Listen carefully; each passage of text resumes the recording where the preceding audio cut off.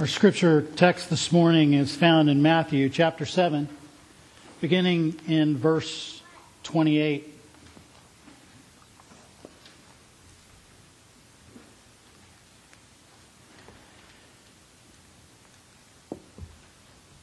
When Jesus finished these sayings, the crowds were astonished at his teaching, for he was teaching them as one who had authority, and not as their scribes. When he came down from the mountain, great crowds followed him.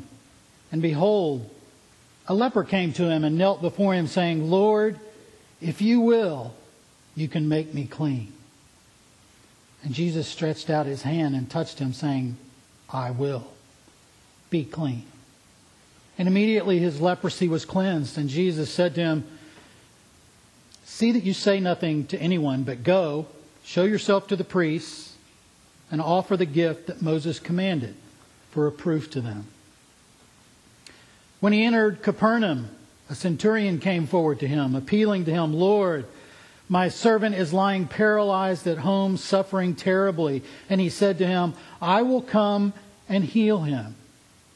But the centurion replied, "Lord, I am not worthy to have you come under my roof, but only say the word and my servant will be healed.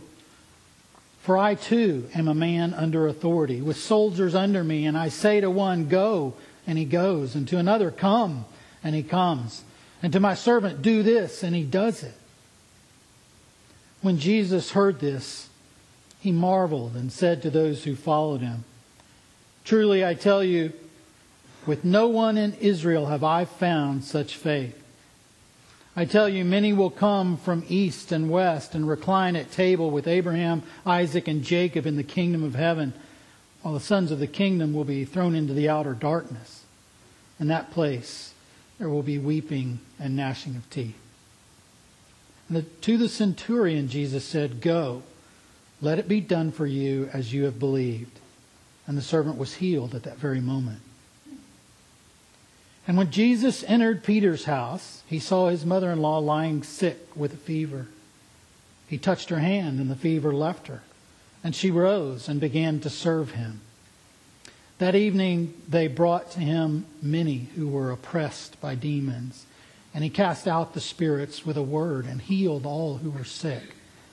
This was to fulfill what was spoken by the prophet Isaiah.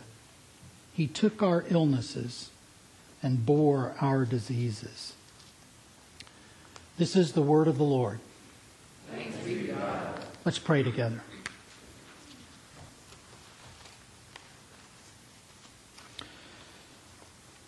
O Lord our God, Father in heaven, we ask that you would open our eyes to behold wonderful truths this morning from your word. That you would write that truth upon our heart, we might respond to it rightly. Like Moses of old, we pray, O Lord, please show us your glory. That we would not only set our faith on the one who is our Savior, but that your glory might be revealed in and through our lives to a watching world. We ask these things through Jesus Christ our Lord. Amen.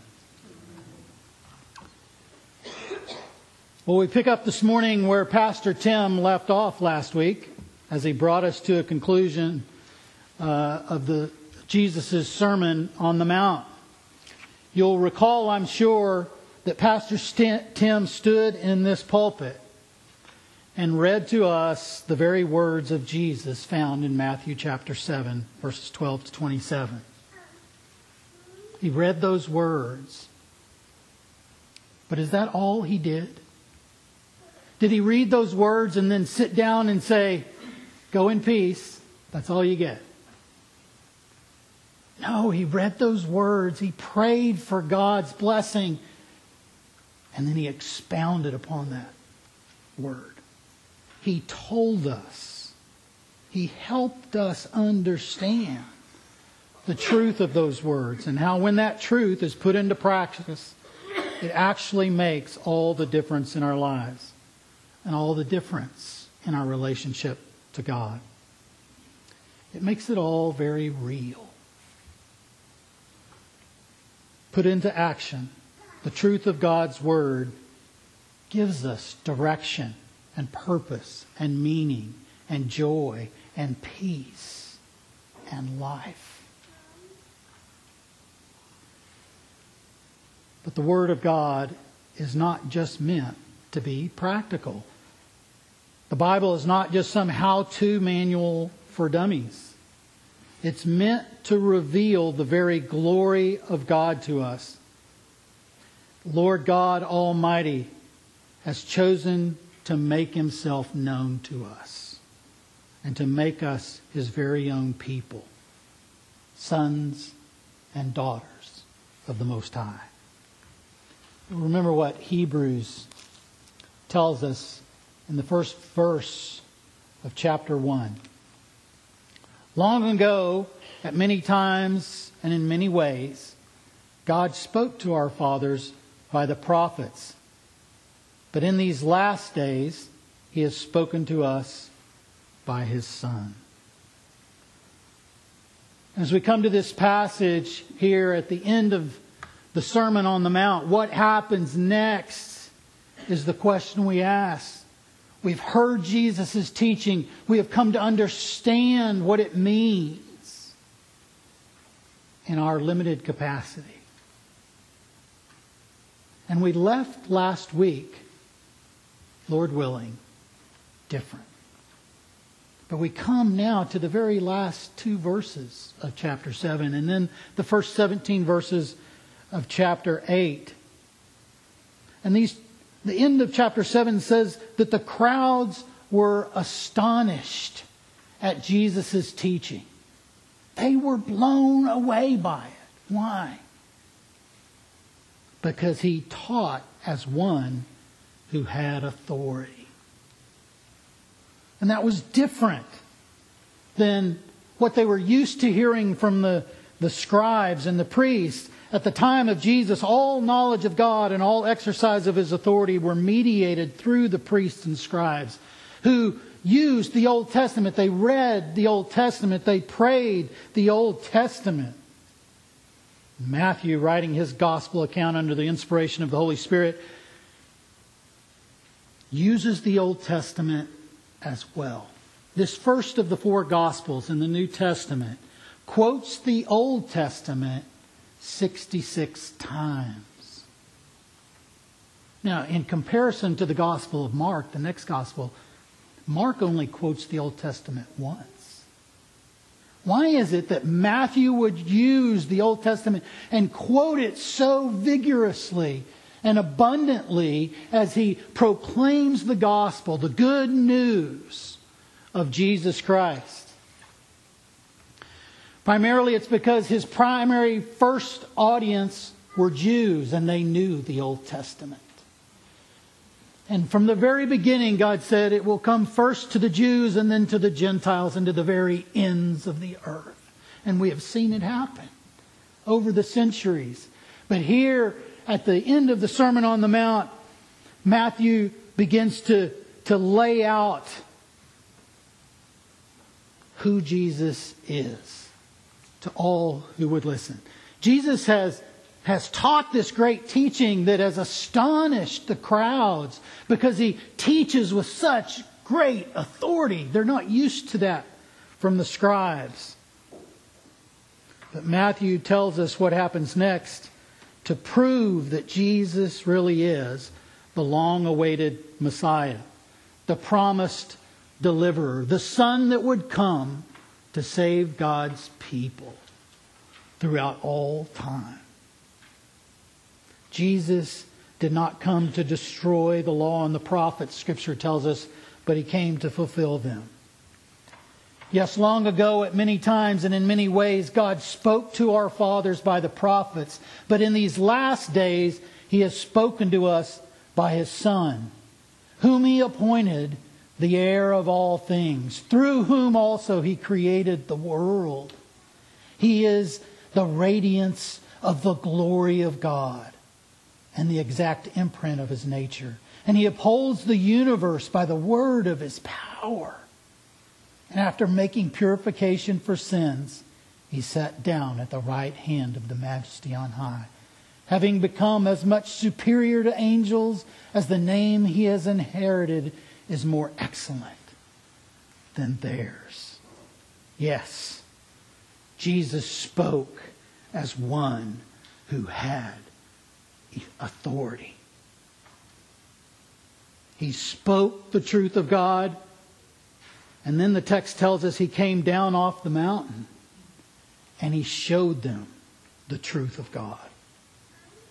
Now, Jesus demonstrates his power and his authority by the performance of miracles. Signs which attest to who he is. Signs which prove the truth of his teaching.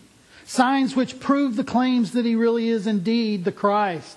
And so by word and by deed, he shows them that he is the way, the truth, and the life.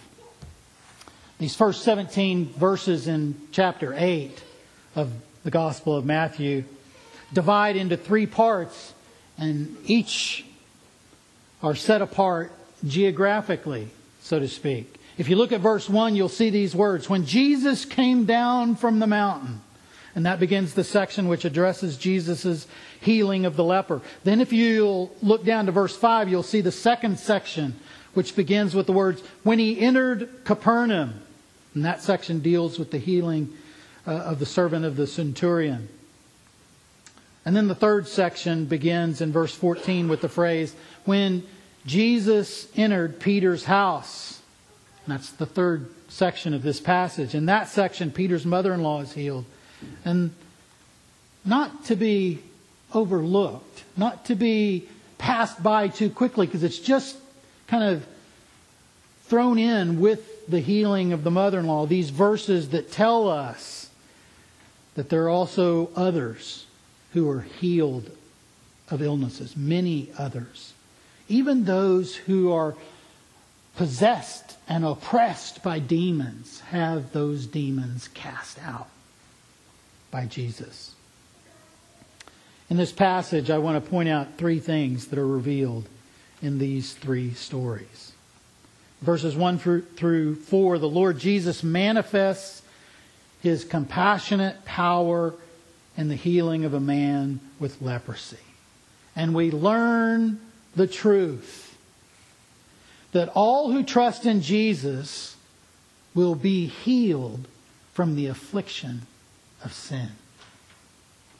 This leper came before the Lord, we are told in verse 2, and he bowed down before him and he said, Lord, if you will, make me clean. This is an amazing thing, that this leper would come to Jesus. Leprosy, you probably know, was a dreaded disease in Jesus' time. In the ancient world, it was thought to be the very judgment of God against an individual. It was thought to be highly contagious and incurable. So lepers were, for the most part, ostracized. They were kept apart from mainstream society. There was certainly nothing the physicians of the day could do to cure leprosy. If you were going to be cured of leprosy, it was going to be all up to God.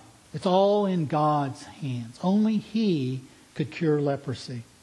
Even the law of Moses doesn't give rules about what to do with every sickness, but it does tell us that if you had leprosy, you were to show yourself to a priest. Not a physician. There's nothing a physician could do for you. Maybe ease your temporal suffering a bit with some ointment or something, but he couldn't cure you. The priest could diagnose you, but only God could heal you. The priest could pronounce you ultimately healed according to the law, but only God Himself could heal a leper. And even beyond the suffering and social ostracism, there was the fact that a leper was considered unclean, spiritually unclean before God. If you had leprosy, you weren't allowed to come in with the people of God to worship in the temple. You were separated, cast out, kept away because of the uncleanness. Yet this man, the amazing thing is, was bold enough to come into public, admitting himself to be a leper, and cast himself before the feet of the Lord Jesus, saying, Lord, if you will, you can make me clean. The Lord Jesus' words are beautiful, and maybe you notice how they correspond exactly to the leper's words. Lord, if you will, you can make me clean. Jesus says, I will be clean. In this simple interaction, we see that the Lord Jesus has power not only over the most dreaded disease of leprosy, certainly that, but what it is symbolizing here for all of us. We may not have the disease known as leprosy, but in the context of this passage, we have the uncleanness. Now, look closely. What is it that Jesus does here? He says, I will be clean, but what does he actually do? He reaches out and he touches this leper. How long would it have been since this leper had felt human touch? Even from his own family. And the Lord Jesus graciously reaches out and touches this man and heals him of this disease, showing us his power, his authority is rooted in compassion and grace. Back in that time, lepers were required, if they came within distance of healthy people, to walk down the street saying, unclean, unclean, I'm warning you, I'm unclean. So they would not touch him, because if somebody touched a leper, they would become spiritually unclean. And they would have to follow the law of Moses and do all these things to overcome that uncleanness that were set out in the law of Moses. But here Jesus reaches out and touches this leper and heals him of this disease with compassion and grace. Do you see the superiority of Jesus over Moses here? Moses, the great leader and deliverer of God's people out of bondage in Egypt, the one God called to go and save his people from their bondage. Matthew is showing us the superiority of the Lord Jesus. Moses, like the priests, had to offer sacrifices for himself first and then for the people. But this Lord Jesus needs no forgiveness of sins. He is not unclean. If you or I had been in Israel and we had touched a leper, we would have been declared ceremonial and unclean. But the Lord Jesus can touch a leper and not be. That's the kind of power he has over sin and disease. And this passage is a testimony to the authority of the Lord Jesus. The authority that he has in being the very Son of God. It's a testimony to his divinity, to his claim to be the Son of God, who came and dwelt among us, taking on flesh that he might deliver us through his death and through his resurrection. He is the Messiah, the Savior of the world. And here's a simple truth. If this leper had not admitted that he was a leper, he couldn't have been cured of his leprosy. And likewise, we too must admit that we are spiritual lepers. We are unclean. We deserve judgment. We need the forgiveness of our sins. And we must do this before we'll ever taste and see of the Lord's goodness and the gracious restoration that awaits us. Ask yourself this question. Do we have the same kind of compassion for those who are outcast among us that the Lord Jesus had? He saw this leper. He had compassion for him. He wanted this man to be made whole. Is that in your heart as well? Do you have that same kind of love for the unlovely, for the outcast, for the ostracized? If the love of the Lord Jesus is in us, we ought to have that kind of love, that type of practical, caring love. And though we can't heal with a touch and with a word like Him, we can do something. We can minister to them in His name. You remember the summary statement in chapter 7 that summarized all the teaching in the Sermon on the Mount. Whatever you wish that others would do to you, do also to them. Do it. Do it. Show that compassion, that grace, the love of Jesus. The second thing we learn in this passage is in verses 5 through 13 in the story of the centurion servant. And it's that Jesus is the Savior of the world, of both Jews and Gentiles. And this was a new concept. This was not widely held among God's people as what was going to happen. But Jesus shows us the truth of it, that He is the one and only Savior of the world, of both Jews and Gentiles. This centurion, a Roman officer in the occupying army in the land of Israel, comes to the Lord Jesus. Now, I wouldn't imagine that Roman officers would have usually interacted very politely with Jewish peasants. I imagine that there would have been at least some air of superiority about him. But this Roman officer humbly comes to the Lord Jesus and says, Lord, my servant is lying paralyzed at home, suffering terribly. I don't know whether that centurion had heard the Lord Jesus preach or had witnessed Jesus' miracles or had just heard about all of that from somebody else, but I know this.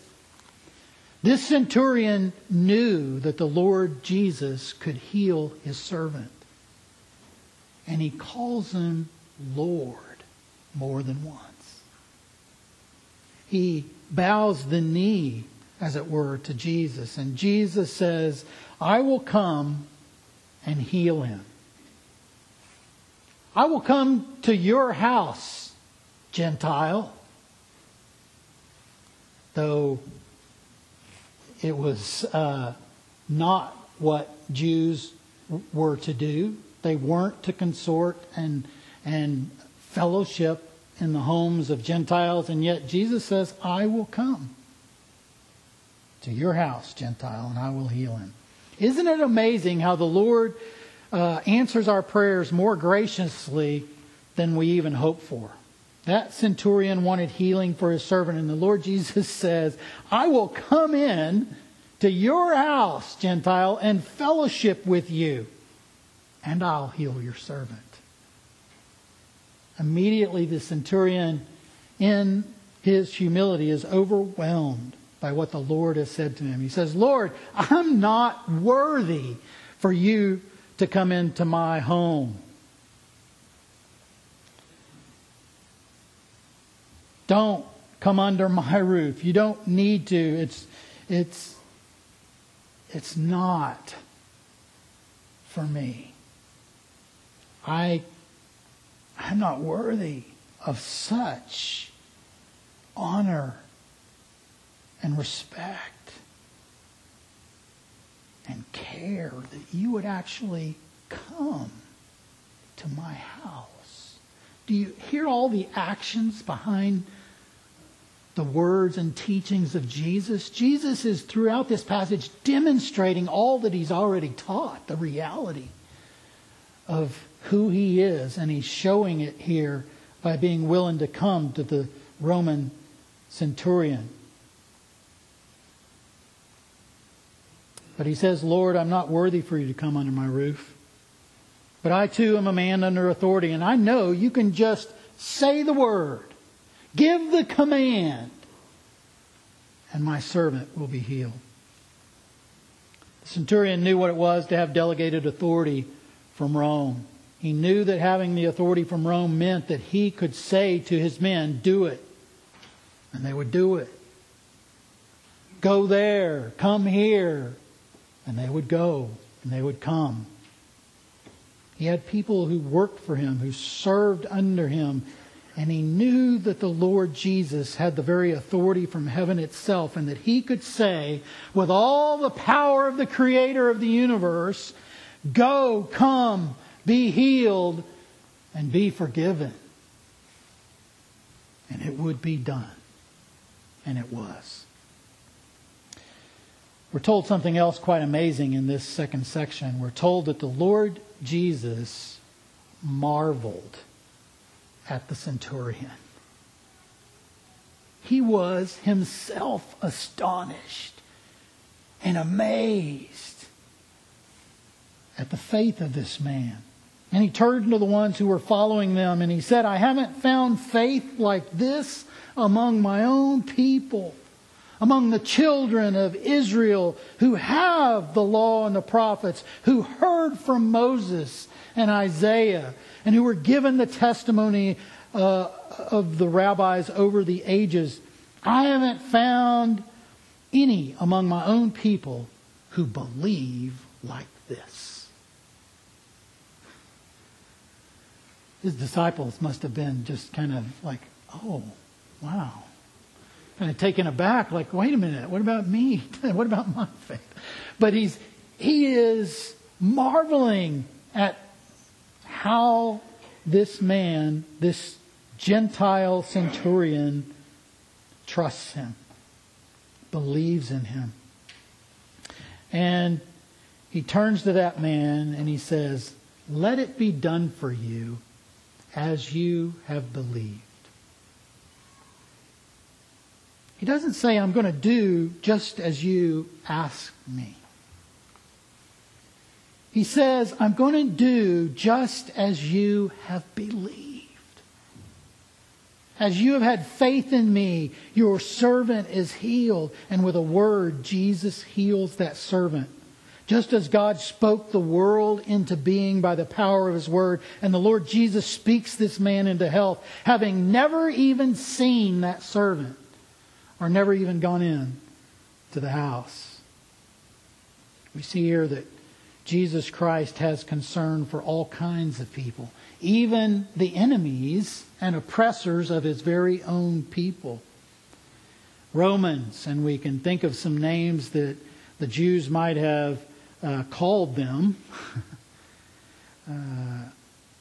by the people whose land they occupied. Romans, Gentiles, dirty, unbelieving, barbaric Gentiles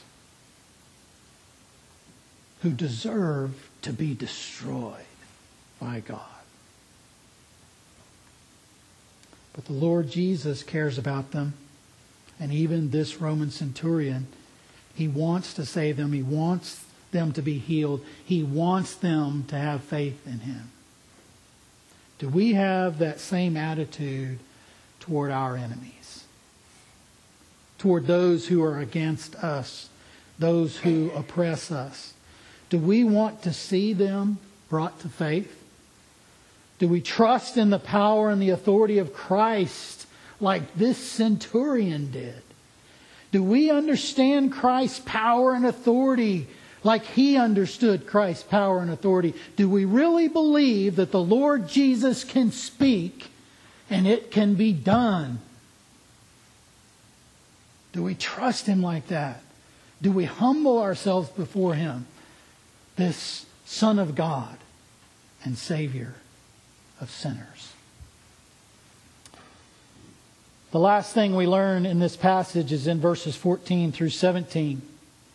Here Jesus is shown to be the Messiah, the Christ, the Son of God, the Savior of sinners, by His fulfillment of the Old Testament messianic prophecies, and particularly in this passage, the one in Isaiah chapter 53. They quote verse 4 of Isaiah chapter 53 here right at the end. Jesus is the Savior of sinners. The Lord Jesus comes into the home of Peter and He heals Peter's mother-in-law of a fever. And this would have been a common illness, just like it is among us today. It wasn't nearly as dramatic a sickness as the leper or the paralytic had. It wasn't as dramatic a healing. But the Lord Jesus reached out and touched her hand and heals her just by touching her. And immediately it tells us she gets up and begins serving the house, serving the Lord Jesus, even though she had been bedridden with a fever. Now, back then, there was no ibuprofen, no Tylenol. I don't know if you're like me, but when I start feeling a fever coming on, I'll take something and I just need to keep being able to function. So I got to lower that fever. Back then, pretty much all you did was just handle the discomfort and try to ease their suffering, and they just had to ride it out. Because we all know now a fever is our body's reaction to some other sickness harming us, destroying us from within, and it's the outward sign of that sickness. And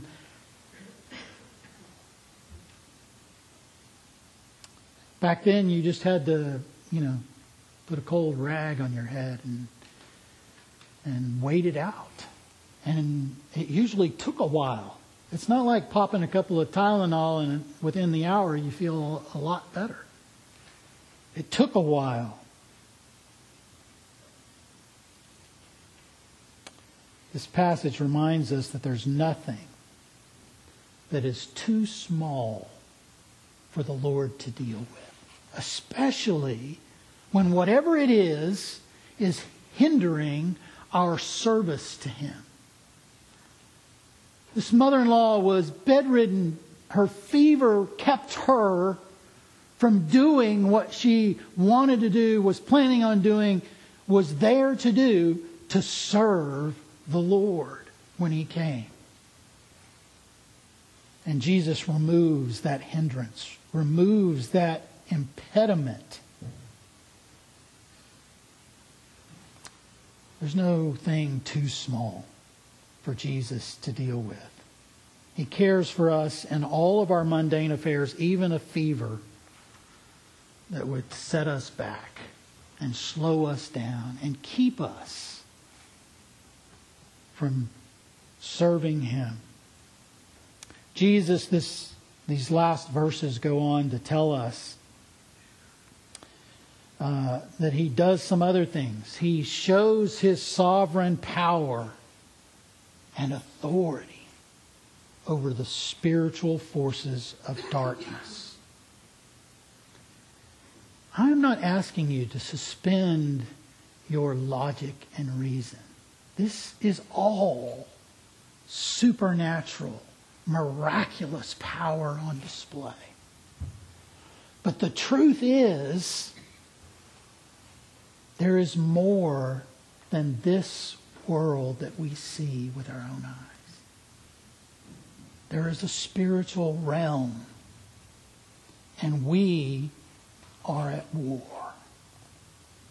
And there are those, then and now, who can be oppressed by the spiritual force of darkness, consumed almost to the point of destruction. And yet Jesus manifests His sovereign power and authority over them by casting out the demons of those who were brought to Him. And All of that, the healings of many other illnesses, Matthew tells us, is specifically to prove that Jesus is the one who fulfills Isaiah chapter 53, verse 4, where he quotes him, "He took our illnesses and bore our diseases." In the Gospel of Matthew, Jesus is showing them and showing us that he is the promised Messiah, the Savior of Israel. But not just Israel. He's the Savior of all those who trust in him. Lepers, no disease, no sin is too great for him to cleanse. Centurion servant, even Gentiles this Messiah loves and saves. A mother-in-law with a fever. No suffering too small. Those possessed by demons, those beyond the help of any human aid, he saves and sets free. That's the reality of the gospel. Have you exercised the kind of faith in Jesus that these people exercised in this passage? They trusted in his person. They trusted in his power, and they trusted in his promises. All those authoritative teachings that he had taught, he now proves it's real by how he engages them and interacts with them and reveals his glory to them. May we too turn to the Lord Jesus. Let's do that now in prayer. Our Lord and our God, you are the Christ, the Son of the living God. We confess it, we profess it, we declare it. May your power and your glory be revealed once again in our hearts and in our lives, in big ways and small ways, all for the honor and praise of your name. We pray in the mighty name of Jesus. Amen.